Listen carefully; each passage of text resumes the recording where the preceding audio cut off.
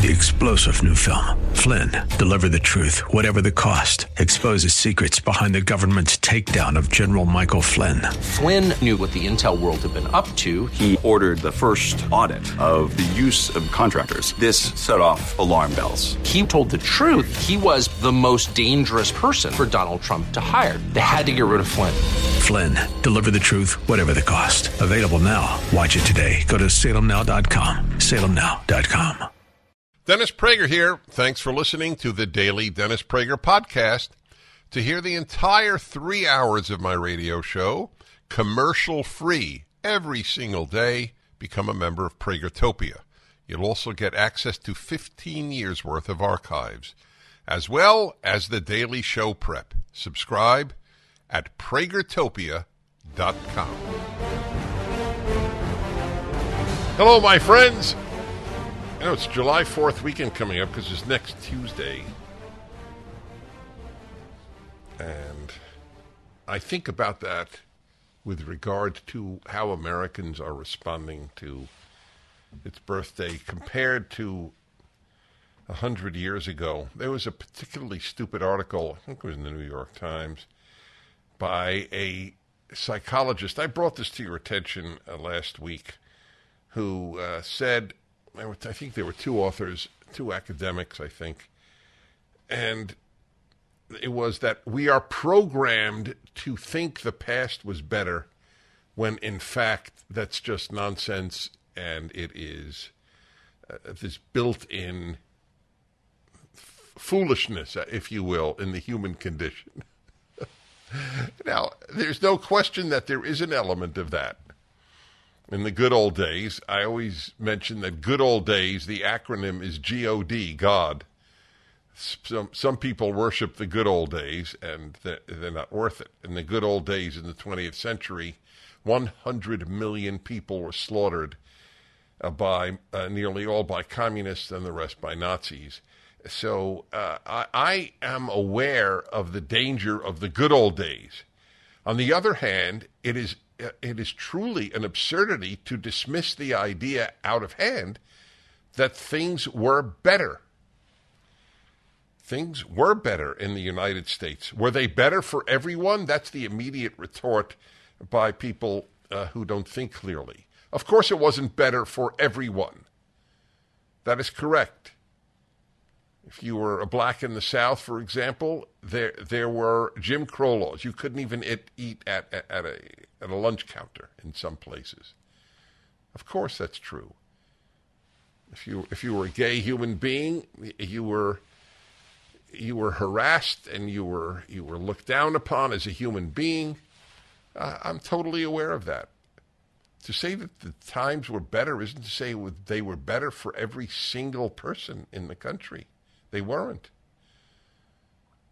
But for the country as a whole moving in the direction it was a country that would no longer persecute gays or have segregation laws. It was moving in that direction. What we needed to do was to fix that, and we did. But we lost almost everything that was good. That's the point. So I'm thinking about how July 4th was celebrated in the past, and the parades in virtually every city. You took your kid to a parade. Oh, it's America's birthday, kid. Junior, you be proud of this country because there's no place that has ever reached the freedom and opportunities for people that America has. And that was true until the left, composed of the bored, the empty, the angry, the spoiled, decided to tear it down. And they're doing that. How many parades will there be this July 4th, this coming July 4th? By the way, there's a lovely ceremony for July 4th developed at PragerU about 10 years ago, and you can get it at PragerU because some big believer that rituals are what keep nations and religions alive. Rituals are very important. Talking about the past versus the present. In my town in which I live, actually, in my town in which I live is redundant. In the town, no. Can you do in twice? No, the town in which I live, that's correct. I'm sorry for annoying you, ladies and gentlemen, with my slight obsession with proper grammar. It's a slight obsession, I acknowledge, but hasn't reached OCD status. In the town, the town in which I live has a YMCA, which a lot of events take place. And I noticed yesterday it doesn't say any longer YMCA. It says the Y. I wonder how many of you have noticed that, and how many of your towns or cities has a YMCA renamed itself subtly, and nobody seems to notice, understandably, because it was called the Y, even when it was known as a YMCA. But it's now the Y, and if you want to know why it's the Y, we all know the answer, because YMCA stood for Young Men's Christian Association. And there were two things wrong with Young Men's Christian Association: men and Christian. So it's not exactly the most popular name of an institution any longer. But certainly one could say America was more religious in the past. I mean, that's a fact. I mentioned yesterday, if they built the Supreme Court today, would they put a sculpture of Moses carrying the Ten Commandments inside the Supreme Court? The religious foundations of this country are what made it great. It's an interesting question. So, given that there were other Christian countries, all of Latin America is Christian, Catholic specifically, why did we develop as we did? And that's a very worthy question. I've thought about that a lot. I think one of the reasons is the founders were profoundly rooted in the Old Testament. That is a very healthy thing for Christians to be. The Liberty Bell has a verse from the Old Testament, from the Torah specifically, and from a book that people are completely non-familiar with, Leviticus. You shall proclaim liberty throughout the land to all its inhabitants. Ukratem dror bechol haaretz bechol yoshveha. I believe I got that right. That was a correct translation. I think it was from King James, which remains as good a translation as exists, with a handful of mistakes that are simply products of its time. And they did a magnificent job. So I don't think it's a function of built-in pathology in the human race that we think here. This is where it is. Yeah, it was from the New York Times. See if I can open this here. Yeah, well, we will. It's it's almost, it's like it doesn't ask what is true, the piece. Your brain has tricked you into thinking everything is worse. This just appeared last week in the New York Times. Alan Mastroianni, an experimental psychologist and the author of the Science blog, I guess, at the New York Times. Yeah. Perhaps no political promise is more potent or universal than the vow to restore a golden age. And then they give examples. And of course, it's an attack on MAGA, Make America Great Again, as if it was not greater. Was there more freedom in the past or today? You know, I will read to you. It's an amazing story. A professor was dismissed for saying what he's been saying all his life. He's a biology professor. That your chromosomes determine whether you're a male or a female. Double X or XY. And they suspended him. Was that not a better time, Mr. Mastroianni? Just curious. Was that not better? You feel safer wherever you live today if you live in a big city?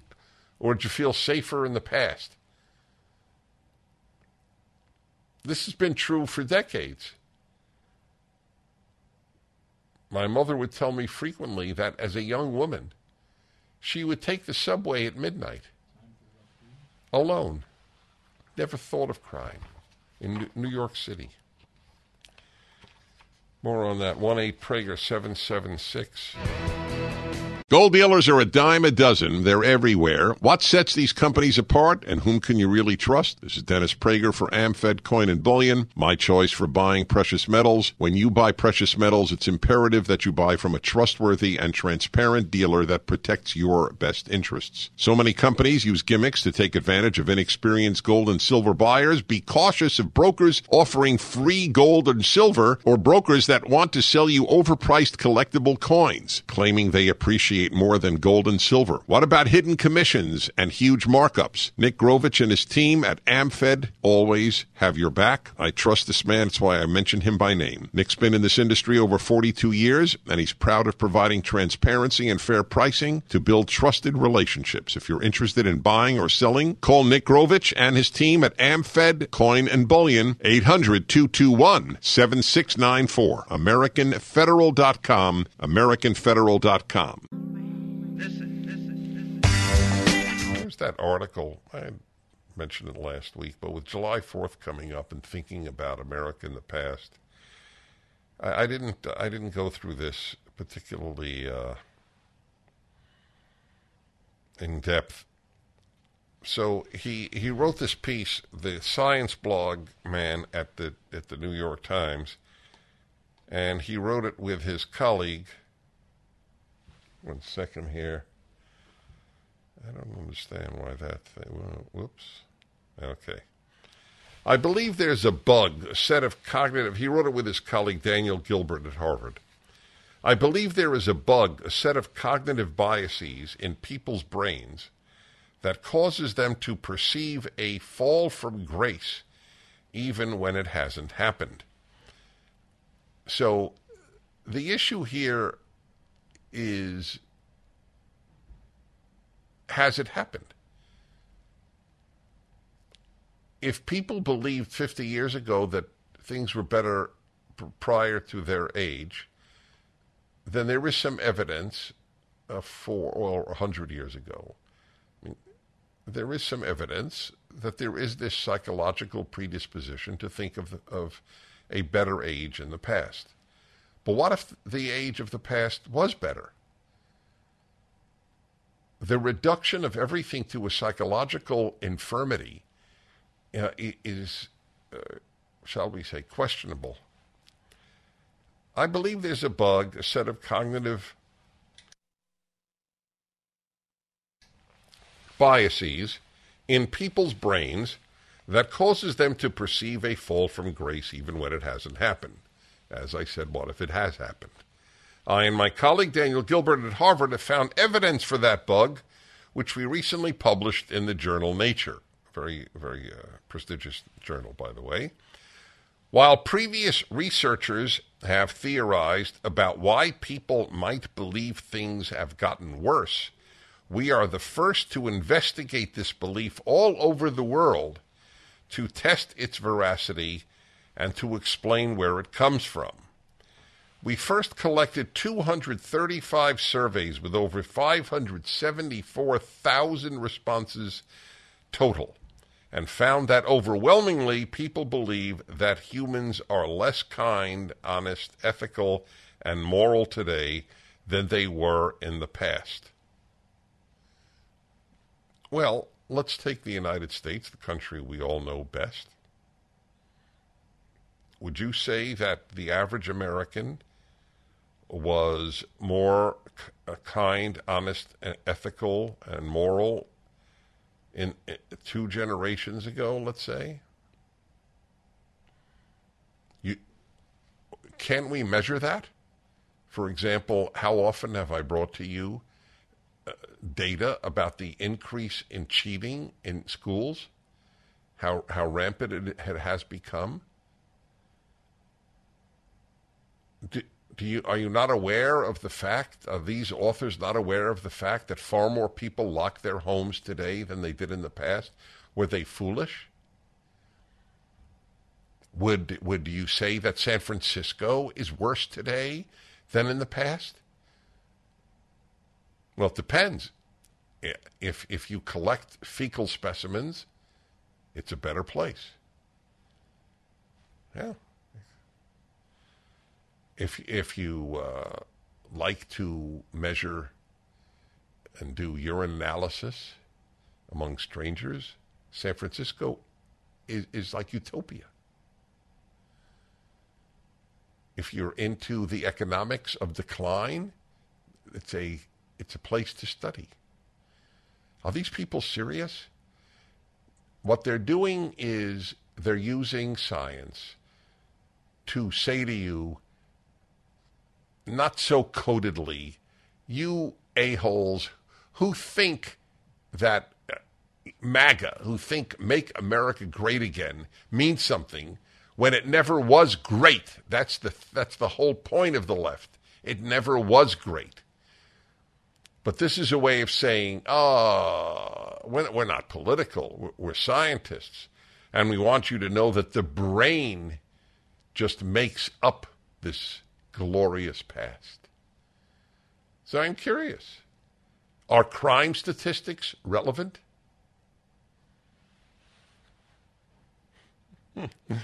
It's quite something. The amount of theft in stores is the greatest in recorded American history in cities across this country. If you go to New York City, let's see, Vaseline is behind a locked window. Powder, shaving cream, shampoo, it's all behind a locked window. Oh, but why would we think things were better in New York in the past? Why would we think that? Because they tell you at Harvard and at the New York Times, your brain is programmed to think that. You're deluded. New York is great. San Francisco is great. Election integrity is great. The treatment of children is great. Yeah, okay. That's right. You are a product of some quirk in human psychology. That's this article. People have believed in this moral decline at least since pollsters started asking about it in 1949. They believe it in every single country. So the question, I don't deny that there is a predilection for people to think it was better at some point. Although, it depends whom you ask. If you ask a Jew who came to the United States after the Holocaust, gee, was it better in the past? They might say, what past are you referring to? The last 20 years? What they would ask, or they would just say, what do you want of your mind?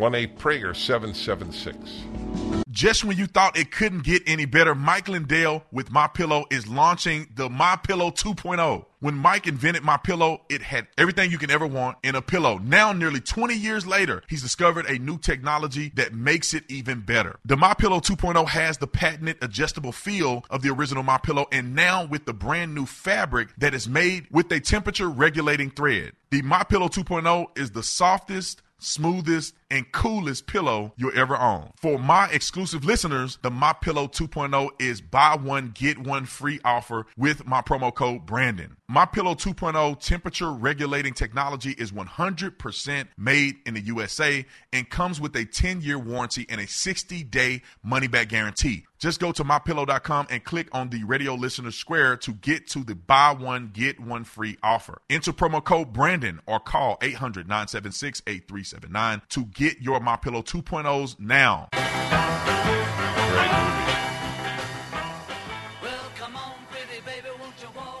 I began this hour talking to you about July 4th weekend coming up. Next Tuesday, I believe it is, precisely July 4th. And how much more meaningful it was in the past. And it triggered my reading to you from this piece that I had only passingly mentioned last week when it came out in the New York Times by its science blog editor and a professor at Harvard. Things are better today. The notion that it was better in the past is a function of a psychological quirk in the human being. That's the gist of the article. So the question is it really? Do you believe rationally? Forget psychology.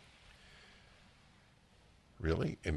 There are ways in which things are better, but the overall view, do you know the highest depression rates of young people, especially young girls, are the highest in American history? Is it fair to say that when young people were less depressed, things were better? Or is that a psychological quirk, dear professors? It's so amazing. Listen to the scientific way that they prove this. So about data, let's see. Let's go on now. Okay. We also found strong evidence that people are wrong about this decline. Oh, here's their evidence.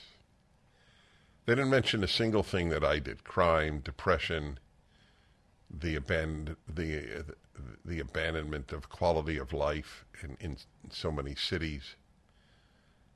No, none of that is mentioned. By the way, is airline service better today? Just out of curiosity. We also found strong evidence that people are wrong about this decline. We assembled every survey that asked people about the current state of morality. Okay, this is how they established it. It's almost silly. Were you treated with respect all day yesterday? That's it? That's how they established whether or not the country is in good shape? Were you treated with respect all day yesterday? I would say that if you asked this in Germany in the 1930s, with the exception of Jews, which is a tiny percentage of the population, maybe 1%, nearly every German would say, I was treated with respect yesterday. Would you say that the Nazi era was a moral improvement? That it was a quirk in human psychology to have said in 1936, let's say, you know what? It really was better before Hitler came to power. Oh, that's a psychological quirk. That's what we teach at Harvard. Isn't that amazing? That's the way they established it. This thing is the ultimate gaslighting. Oh, you think you're seeing San Francisco in decline. If you live in San Francisco and think it was better 10 years ago, let alone 50, that's That's a psychopathological idiosyncrasy. Within the past 12 months, have you volunteered your time to a charitable cause? It's a good question. I'd love to know what the answer is. Are people volunteering more for charitable causes today than they did 25 years ago? I wonder. I don't have an answer. How often do you encounter incivility at work? Oh, I must say, Sean encounters it every day. I mean, they didn't ask him, obviously. Oh, man. I didn't expect to be respected. You didn't expect to be respected? Is that what you said? Is you're showing that you've adopted my expectations rule? All right. Well, so you're pleasantly surprised every day because some of us respect you. We took a vote the other day among all 5 people who work on the show, and 3-2, they said they respected you. That's big.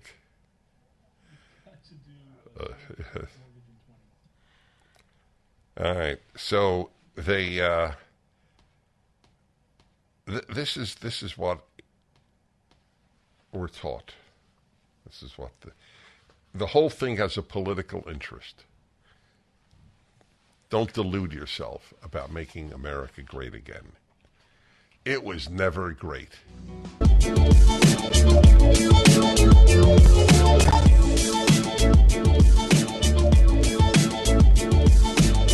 Hey, everybody. I looked up, apropos of this article, that it's just a matter of psychological quirk that you think that things are worse today. It's not true. It's just your psychological makeup. So I just put in, cheating, has it increased? And here's a perfect one. NPR, which is ideologically aligned with the New York Times, reports of cheating at colleges soar. Soar, not increase, soar during the pandemic. Okay? But why would I think in any way that there was a greater sense of personal morality 100 years ago or 50 years ago? Why would I think that? Because in order to soar, it means it was at a lower rate in the past. The questions that they asked, were you treated with respect today, is such a bizarre question with regard to the society. Well, anyway, that's what people are taught. As long as we believe in this illusion, they conclude, we are susceptible to the promises of aspiring autocrats. Told you it was political. You think they have anybody in mind when they say aspiring autocrats? Yeah, Donald Trump and any other Republican who claim they can return us to a golden age that exists in the only place a golden age has ever existed, our imagination. Yeah. As any woman dating today can tell you, the number of young men who want to take care of a family and marry is so large that they don't know whom to choose. The pickings are so rich, right? 45% of young people at college believe that there should be no free speech for hate speech. But things weren't better in the past when people did believe in things being better, in things and believe in free speech, period. Talking about free speech, there is a story I want to bring to your attention. And that is you may have heard the story about Nazis who were in front of a synagogue. I'll get you the exact details right now. Yes, it was in Georgia. And let's see, Atlanta Journal-Constitution. Oh. Georgia officials outraged over neo-Nazi gathering outside Cobb Synagogue. So you might have seen the pictures, you might have heard the story. Some particularly loathsome human beings harassed Jewish worshippers at a synagogue this past Shabbat, this past Sabbath. Two Georgia synagogues, actually, with Nazi flags. So if you actually read the piece, or any piece on it, let's see if they give the number here in the Times of Israel. Neo-Nazis gathered outside 2 synagogues and distributed anti-Semitic flyers in a residential area in the U.S. state of Georgia over the weekend in a white supremacist harassment campaign that came during a surge in anti-Jewish far-right activities in the U.S. of recent years. Wow. Times of Israel has certainly taken on New York Times vocabulary. The antagonists were apparently from outside the communities. What is important here is, you know what, it was Chabad, actually, one of my favorite organizations in the world, in front of whose synagogue this took place. So the Chabad response: let's use this unfortunate incident to increase in acts of goodness and kindness, Jewish pride, and greater Jewish engagement. Yeah, there's a sweet response. Let's have increased acts of goodness and kindness. It's interesting that this piece does not give you the number. I'm going to look up the Daily Mail piece and I think it gives the number of people. Let's see if that is accurate. Neo-Nazis, there we go. This was the way they put it. Yeah, here it is. They had the number in the very top of the piece. Around a dozen neo-Nazis stood in front of a synagogue in Marietta, Georgia on Saturday evening. Well, couldn't have been Saturday evening because, well, only a handful of Jews go to synagogue Saturday evening as opposed to Saturday morning or Friday evening. But anyway, they were members of the Goyim Defense League, which accuses Jewish people of controlling the world. If you know anything about the Germans and the Nazis, the pathetic band of Nazis around Hitler, anti-Semitism appeals to losers. George Gilder, who is not Jewish, wrote a profound book on this, The Israel Test.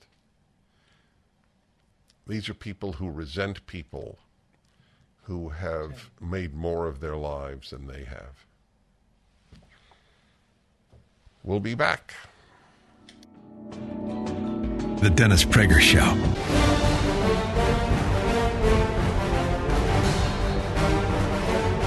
Hello, everybody. I'm Dennis Prager, and it is a joy to be with you and an honor.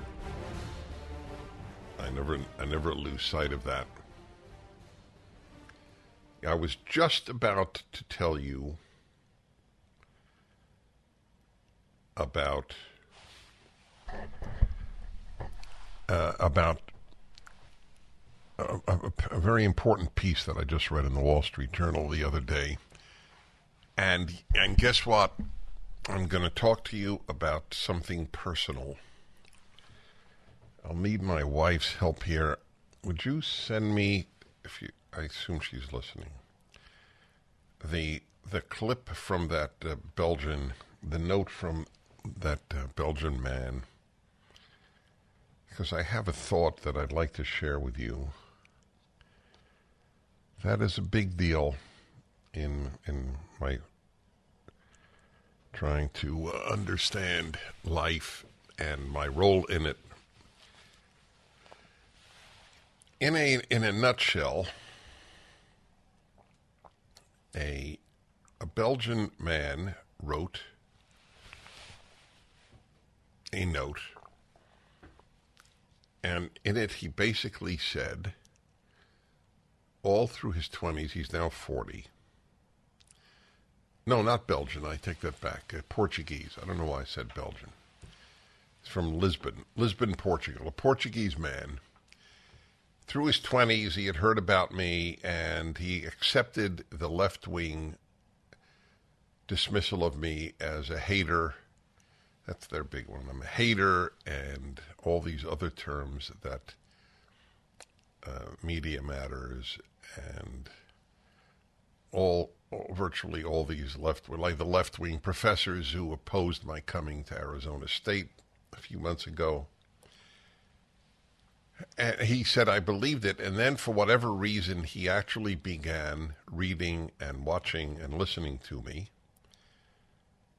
And he says, my biggest regret is that I listened to them and wasn't able to hear you and read you. And since I've begun that, he's watched every single fireside chat, listens to the show, reads my books. He's even gotten into the Rational Bible. I say even because that's not common for people who are secular, which I believe he is or was.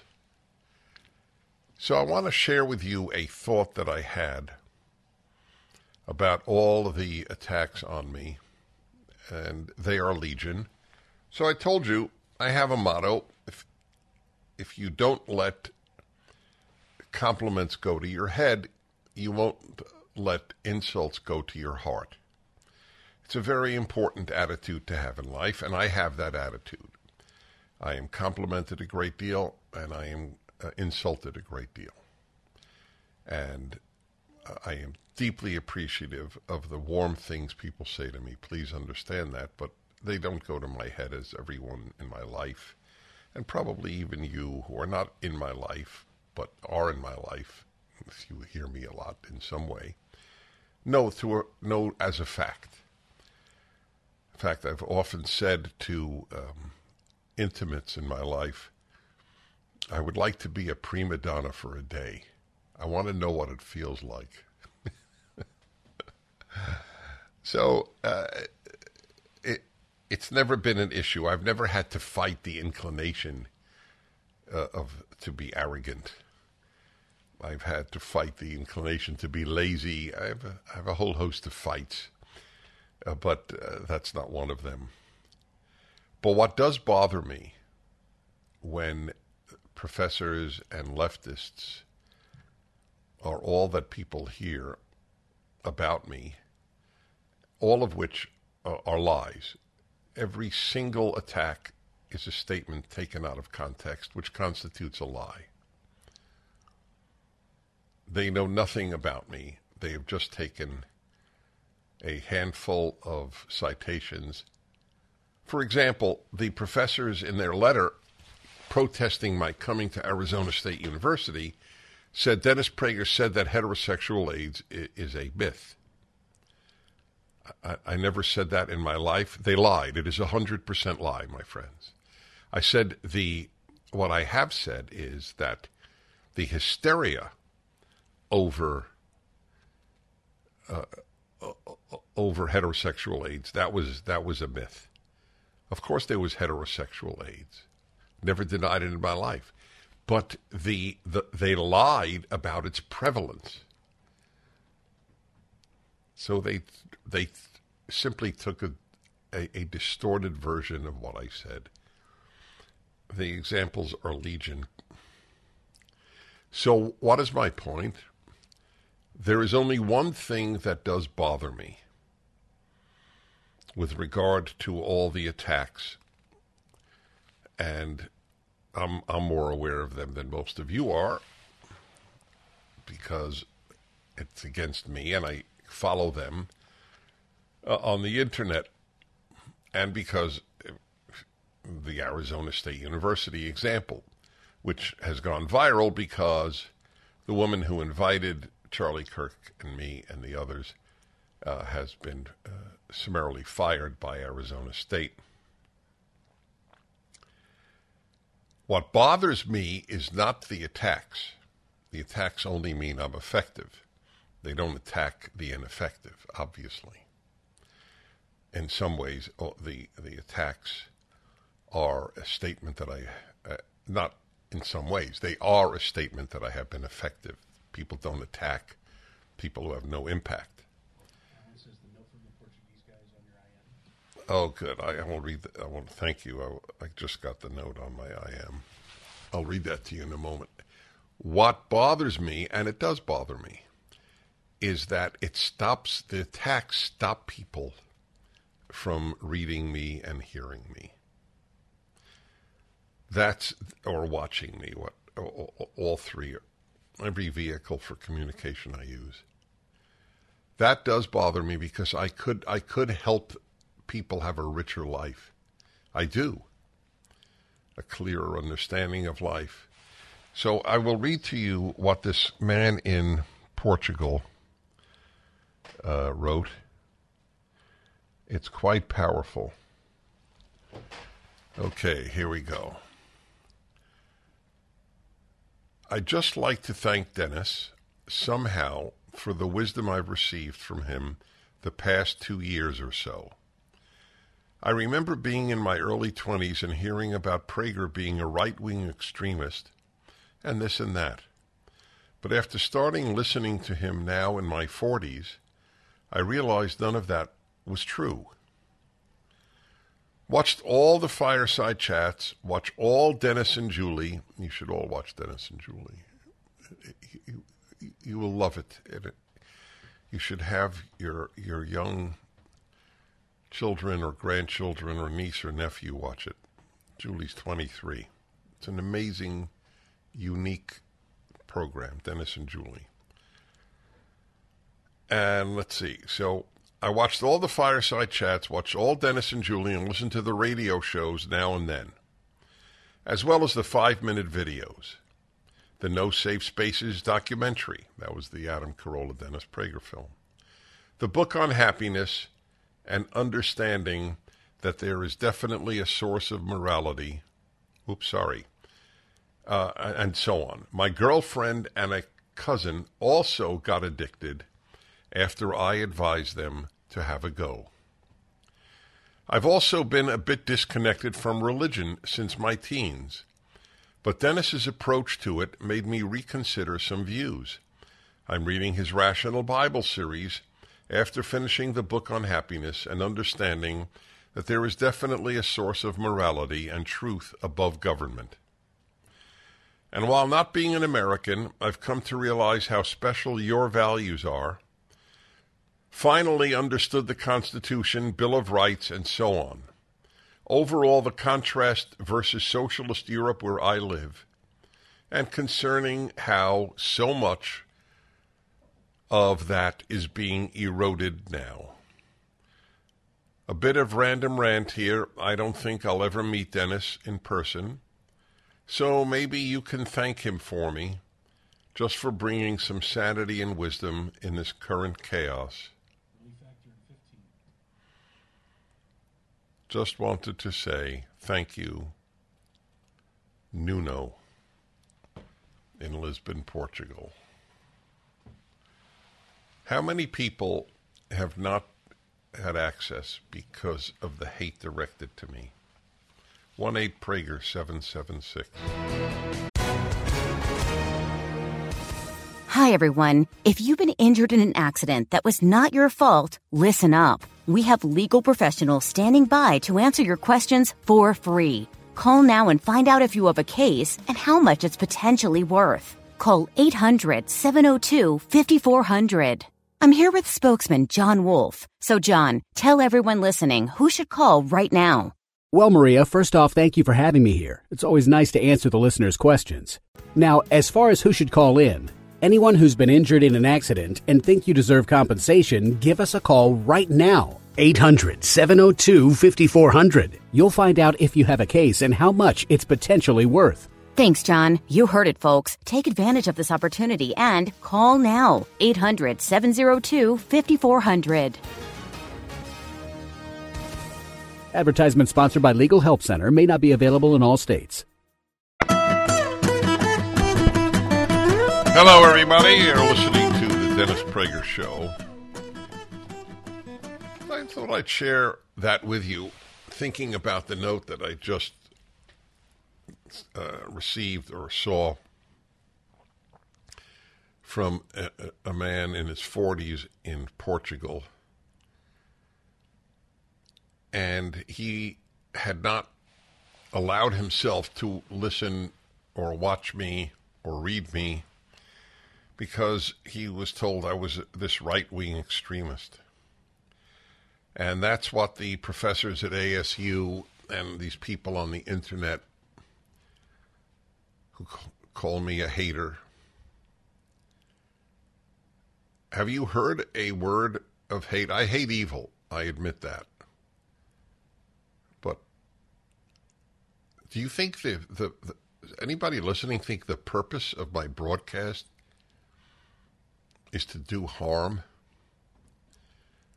How many marriages have I helped? How many people have I helped on the happiness issue? My whole agenda is goodness. Sounds corny, but I'm prepared to be corny.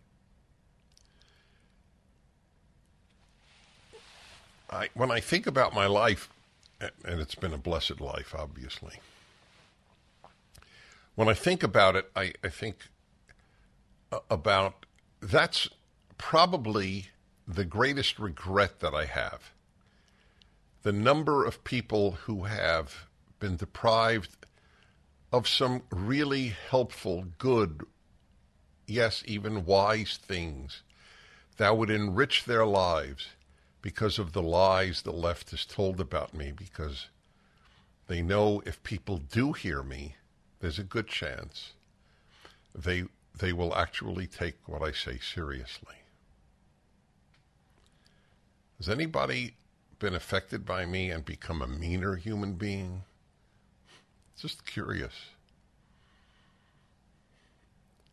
Versus people affected by the left, how many of them have become meaner human beings? Children who come to have contempt for their parents because their parents are not woke enough. Anyway, that's the regret. But and so in that sense, they've had some victory. They deprived this man in Portugal for much of his life from thinking about even listening to one thing I said, because they told him I was a right-wing extremist. Very touching piece. And it's a very personal thing I'm sharing with you, because that really, I have a very few regrets, and it's not something I could control. So I don't regret what I did, but I regret that it happened. That's why I try to go to as many college campuses as possible. And, of course, what they try to do is minimize the number of students who will attend. They tear down the posters of my coming, and it's not just me, it's any prominent conservative. They don't want them to hear us. Isn't that amazing? Isn't that obvious then that they're the liars? Do we give a damn if kids hear a left-wing speaker? Do right-wing kids go around tearing down posters of all the left-wing speakers who come to colleges? Of course not. We don't fear if they hear them. We fear if they don't hear us. Every left-winger knows in their heart that if they hear us, we'll be effective. That's why they hate PragerU.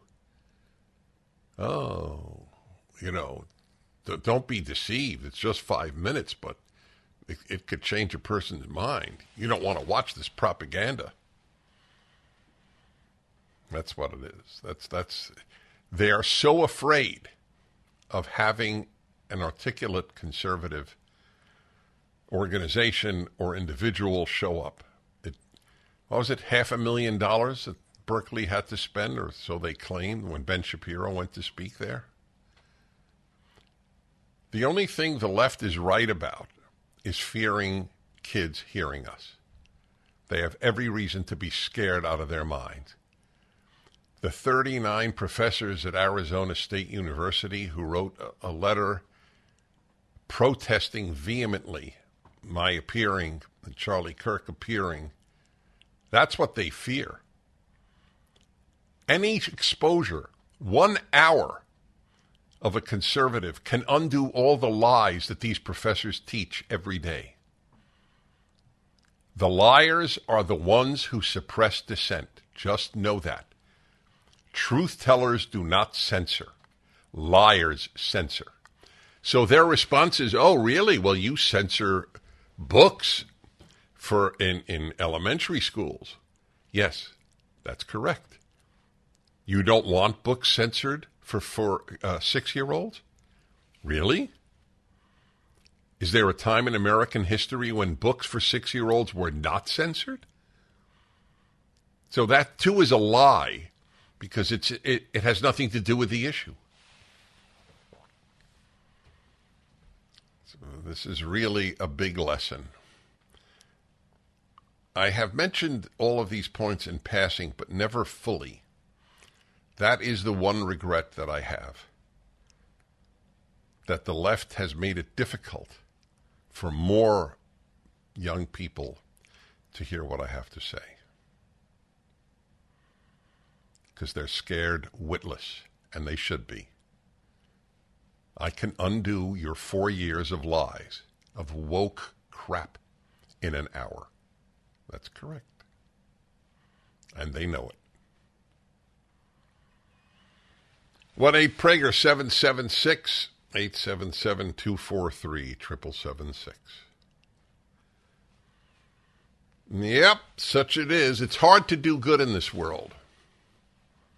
This is a good example. But I've done my share, I think. The regret is that, as I said, more have not been touched. Many have. PragerU has 1 billion views a year. And among those views is my fireside chat, my videos, and of course this show.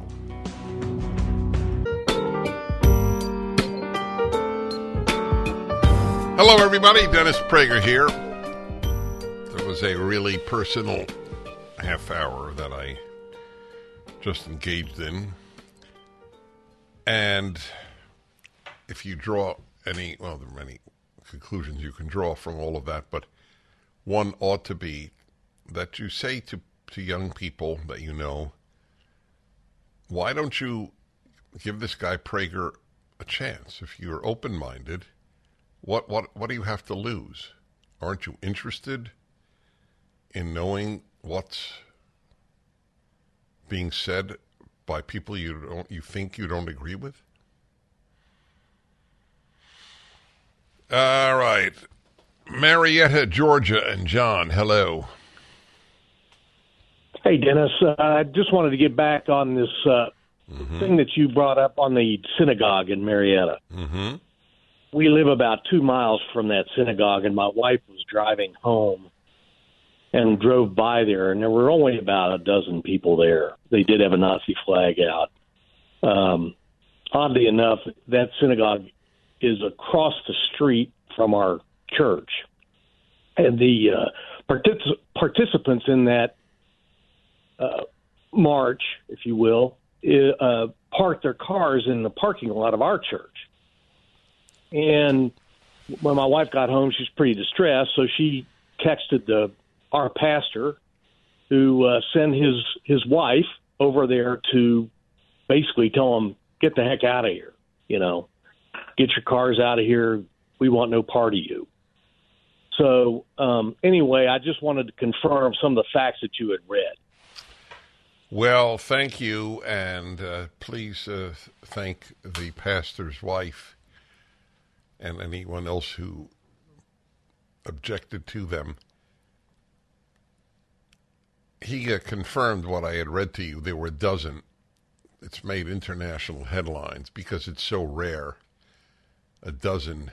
There are 350 million Americans. I'm a Jew. I've been fighting anti-Semitism my whole life. Wrote a book on it. Why the Jews, the reason for anti-Semitism.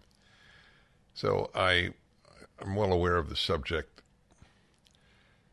And I tell my fellow Jews, do not fall into the trap of thinking that 12 people represent anybody. These are pathetic human beings. And they are as hate-filled toward America as they are toward Jews. Because celebrating the Nazi flag is to say that every American who died at Normandy Beach was basically a fool. They were fighting the Nazi flag, and they died on Normandy Beach fighting the Nazi flag. But we, a-holes here at the Georgia Synagogue, we know better. The Nazi flag was good. You were pathetic for dying at Normandy Beach. That's the message. I mean, they're celebrating the people who slaughtered our people on Normandy Beach. You've got to be a really, really sick human being to parade with the Nazi flag. I mean, that's like an advertisement. I am very, very sick. Okay. Just for the record. Certainly there's a lot of sickness going around, however. Of that I can assure you. That, there is an interesting question that I have. Is there more, and I don't know the answer to this, is there more random murder today than there was in the past? Now, I don't mean street crime. I'll give you an example here. Let me see. It's I see pieces like this every single day. I would say virtually every single day. And, darn, it's what happens when I have a lot of pieces around. Let's see. Yeah, here it is. This is it. Neighbor 41 is arrested. This is just yesterday. Neighbor 41 is arrested in stabbing deaths of elderly couple found alongside mother 97 after failing to turn up at church to renew their wedding vows. So, how does this explain? Christopher Ferguson, 41, was arrested Monday evening for the triple homicides. I'll talk about that when we come back. Hello, everybody. It's the Ultimate Issues Hour. There is so little talk about the great issues of life in the life of a young person in America.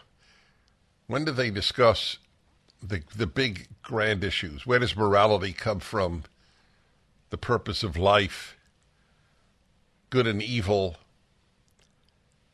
death, religion. It's all gone for the, well, I won't mention. We all know what is there. The there being school.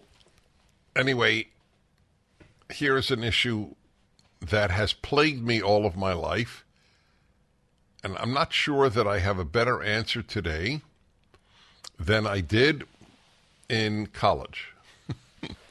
I started thinking about it in high school, and I came to a realization, and I have basically held on to that all of my life. No matter how many books I've read about it, I'm reading another one now about it. I'm going to have the author on. I don't happen to agree with him, but it doesn't matter. And the question is, reconciling a good God with all the unjust suffering of human beings. It's called theodicy. It's a specialized arena of theology, and it is the question of a good God and so much suffering, unjust suffering on earth. Two types, man-made and natural. Cancer and earthquakes being examples of natural suffering, and murder and torture and rape being examples of man-made or human-made suffering. So, virtually every explanation that I have read, I don't agree with. Not because I theologically differ with them, but because I logically differ with them. My approach to God is virtually entirely rational. The story is told in the book that I'm reading that Elie Wiesel, the world-renowned late figure who was the author of many, many books, many of which are classics like Night, his novel. He went through the Holocaust. His father was murdered, among others. He was a very young man, and he became the face of the Holocaust. Became one of the world's most renowned figures.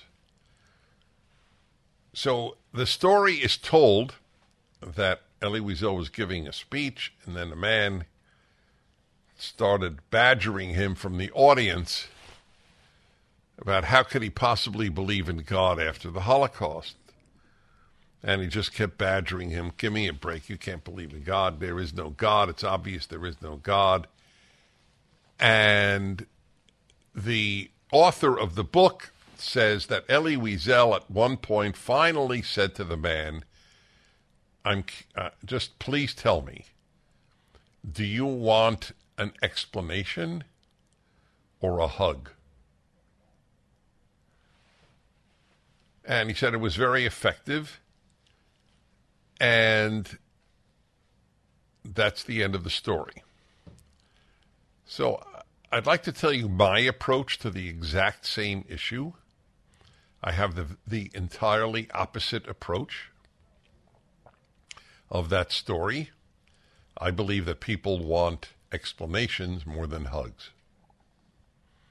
That has been my life's journey, giving explanations.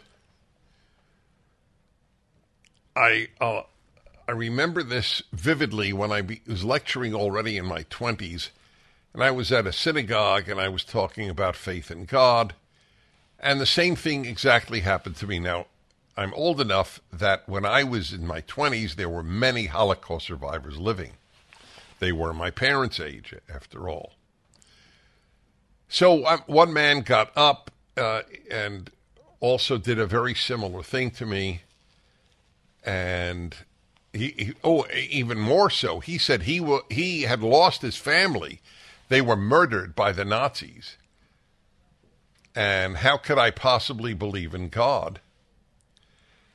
And I gave him some answers.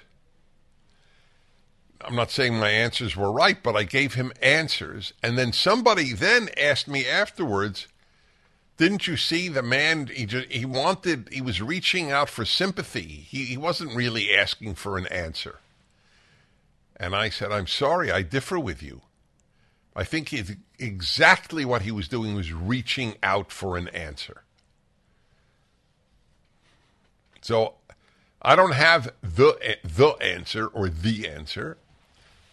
I have an answer.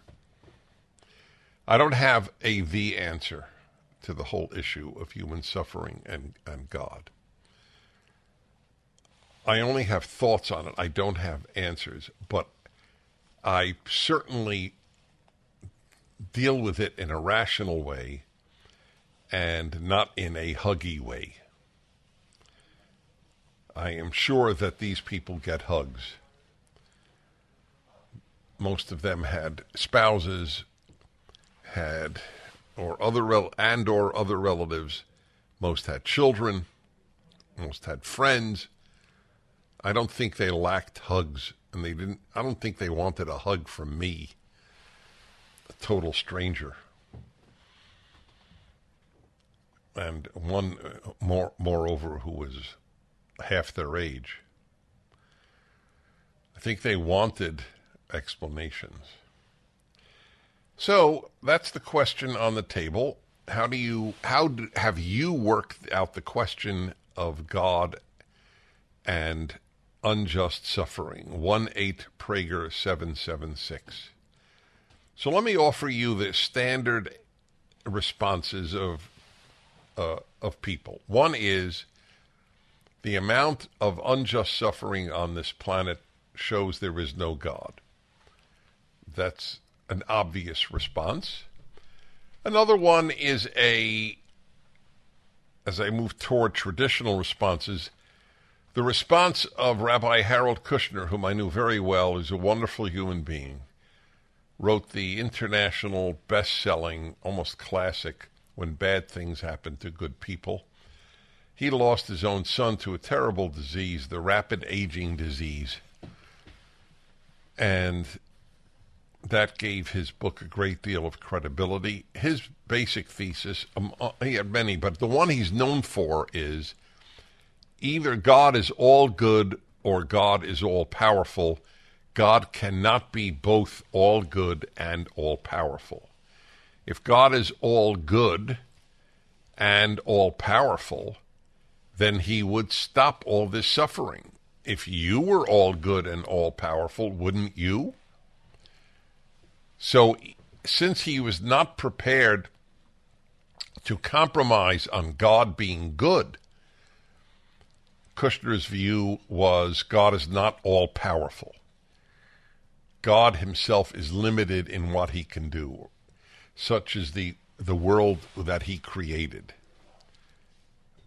There's nothing he can do about the earthquake. There's nothing he can do about the Nazis and the communists. They have decided to do it. So he dropped the all-powerful since he wasn't prepared to drop the all-good. I actually went to his house. I think I was in my 30s. And I recorded it, but I, of course, lost that recording, which is a tragedy.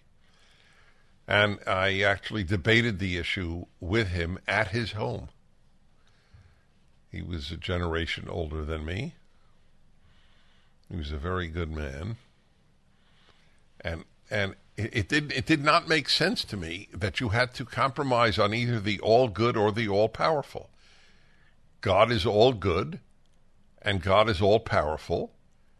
The fact that he doesn't intervene to stop every example of unjust suffering among human beings does not compromise his power or his goodness.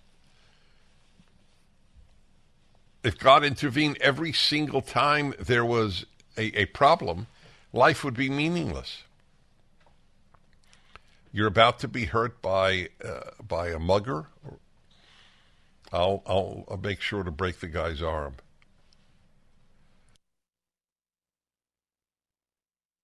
I mean, life becomes truly silly. So I don't accept the atheist answer, and I don't accept the famous Kushner answer. Either he's all good or all powerful. So where do I come down on the issue of reconciling God with all the unjust suffering? Where do you come down is also part of the issue. Back in a moment. How much more? How do you reconcile a good God with all the unjust suffering in the world? It's the problem of theodicy. That's the subject of the Ultimate Issues Hour, which is the third hour every Tuesday. So I gave you some responses that I reject. And now those were from, if you will, the theological left. Atheism and God is not fully capable. In other words, God is not omnipotent. Those are some. I believe God is omnipotent, and I believe that God is all good. What I believe is that God allows bad things to happen. That is the nature of the world in which we live. God stopped all bad things, life would be absurd. There are those who believe that any bad thing that happens to you has been God's will. I have no answer to that. I don't believe it, but I have no proof that that is wrong. I don't have even theological proof. It just doesn't make sense to me. God wanted that 5-year-old to die of cancer. God wanted the 6 million Jews to die, every single one, and the ones that didn't die, he specifically chose to save. I don't believe that either. By the way, if you do believe it, I don't have any problem with it, or with you, let's put it that way. But it doesn't make sense. It doesn't make sense to me, and my vehicle to faith is reason. That's why I call my Bible commentary the Rational Bible. I think it gets worked out in an afterlife. The staggering injustices of this life are worked out in the next. I don't know anything about it. The only time I ever think about what happens in heaven, if you will, or the afterlife, the only time I think about it is when people ask me. And I tell them I have no idea. How could I know what any other life than this one is about? Your 6-year-old child dies. I do believe you'll be reconnected. Is the child 6? Does the child get older? I don't have any answers to any of those questions. But I do believe in the God of the Bible. And now let's hear what you have as answers. Okay, let's see. Prescott, Arizona, Michelle. Hello, Michelle. Hi, Dennis. Thanks for taking the call. Mm-hmm. First of all, I was raised completely religious. What religion? I was Lutheran, and my 2 uncles, one was Unitarian and the other one was Presbyterian. So, yeah, really heavy religious background. And I had a son who was top 99th percentile in all of the testing. It was brilliant. Also extremely athletic, MVP in everything he played, and started getting sick when he was 15 and died by the time he was 16 from lymphoma. And we did have some religious people come in and say this was God's will. And I got to say, I totally disagree with that point of view. So do I. There is no logical reason that would happen when you have people like Hunter Biden skating by on everything. This is not reasonable at all to believe there's a higher power who's all powerful and loves you when they would let something like that happen. No, that's where, okay, that's where. So much to the world. Right, that's where we differ. I agreed with you till now. What would you like the world to have, would you like God to have made a world where suffering, unjust suffering, was not possible?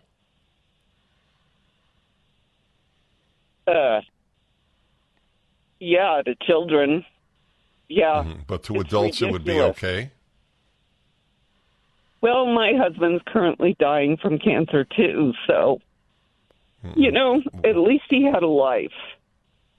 Right, so the tragedy is worse with a child, but the unfairness is equal. He doesn't deserve it, and you don't deserve it.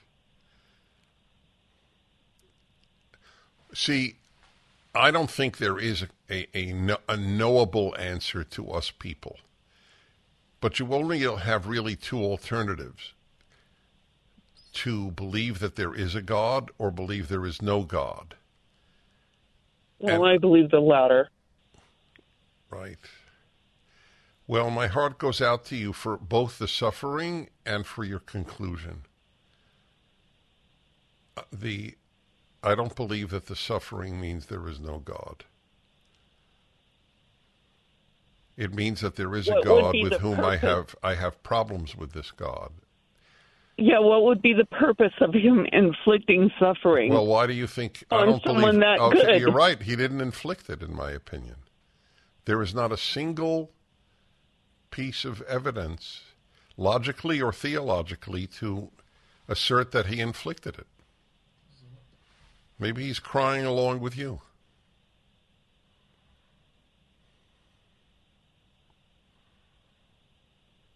Okay. Well, you asked for opinions. I'm just giving you my opinion. Well, I thank you so much for calling.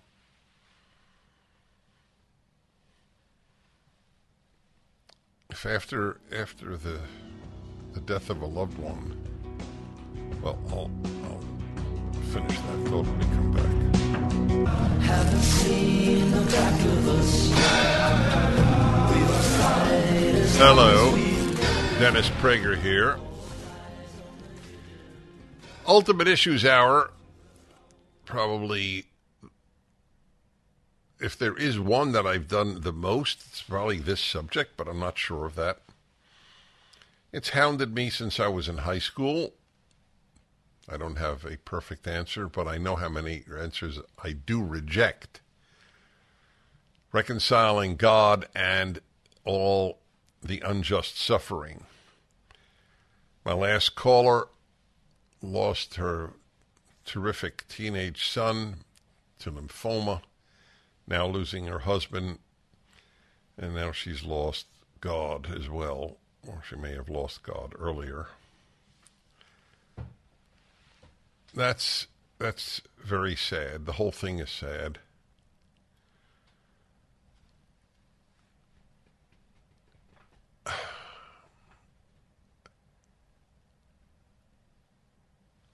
I'm just thinking that's the reason for silence. I'm trying to phrase it so as to make it palatable. There is no God is not any more logical a response to the suffering than any God-based response. It's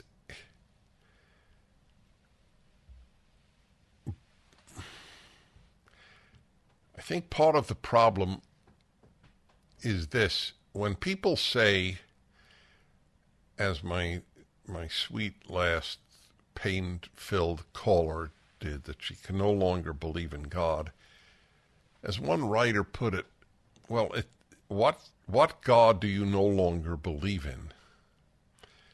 Presumably it is the God who would not allow unjust suffering to take place. That's the God you no longer believe in. But I never believed in such a God, so it doesn't affect me quite the same.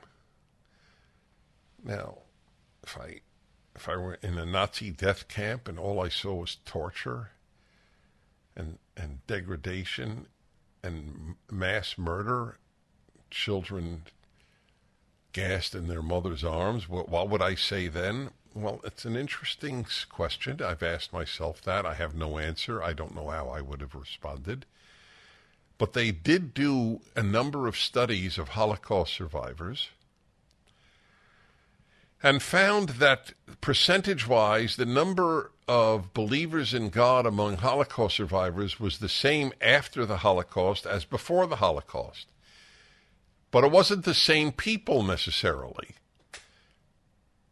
a fair number of atheists became believers, and a fair number of believers became atheists. The percentage stayed the same, but not the individuals. So I don't know how I would have reacted, but I can only say that I don't expect God to bail me out or bail my loved ones out. So that God's existence or the faith in that God is not threatened for me, since that's not the God I believe in. I believe in the God of the Bible, where there is not the slightest implication that he will intervene in every single person's life where there is suffering. It isn't even hinted at, to best of my knowledge.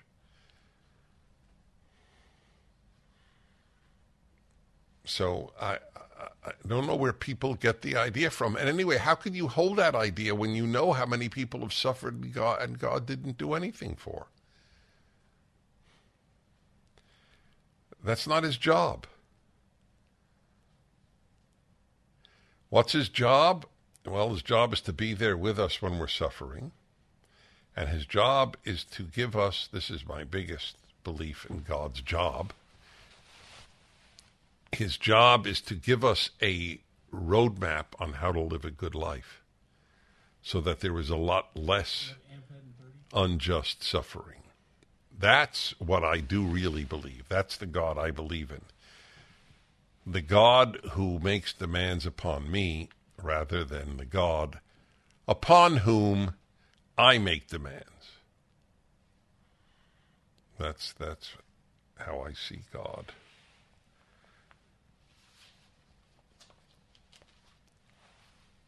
So I don't even have the question, why did God inflict cancer on that 15-year-old boy? Because I don't believe for a second that he did. Dennis Prager here. Thanks for listening to the Daily Dennis Prager Podcast. To hear the entire 3 hours of my radio show, commercial-free, every single day, become a member of Pragertopia. You'll also get access to 15 years' worth of archives, as well as the daily show prep. Subscribe at Pragertopia.com. 3-star General Michael J. Flynn, head of the Pentagon Intelligence Agency, knew all the government's dirty secrets. He was one of the most respected generals in the military. Flynn knew what the intel world had been up to. He understood its funding. He ordered the first audit of the use of contractors. This set off alarm bells. The explosive new documentary, Flynn, Deliver the Truth, Whatever the Cost, uncovers the facts behind this scandal. Flynn told the truth. He was the most dangerous person for Donald Trump to hire. I find out the worst enemy that I'm going to face in my life is right here in America. They took my assessment and they wanted me to change it. And I was like, I'm not changing it. They had to get rid of Flynn. With in-depth interviews, archival footage, and never-before-seen personal records of the man behind the headlines. I just felt like I was drowning. Flynn, Deliver the Truth, Whatever the Cost. Available now. Watch it today. Go to salemnow.com. salemnow.com.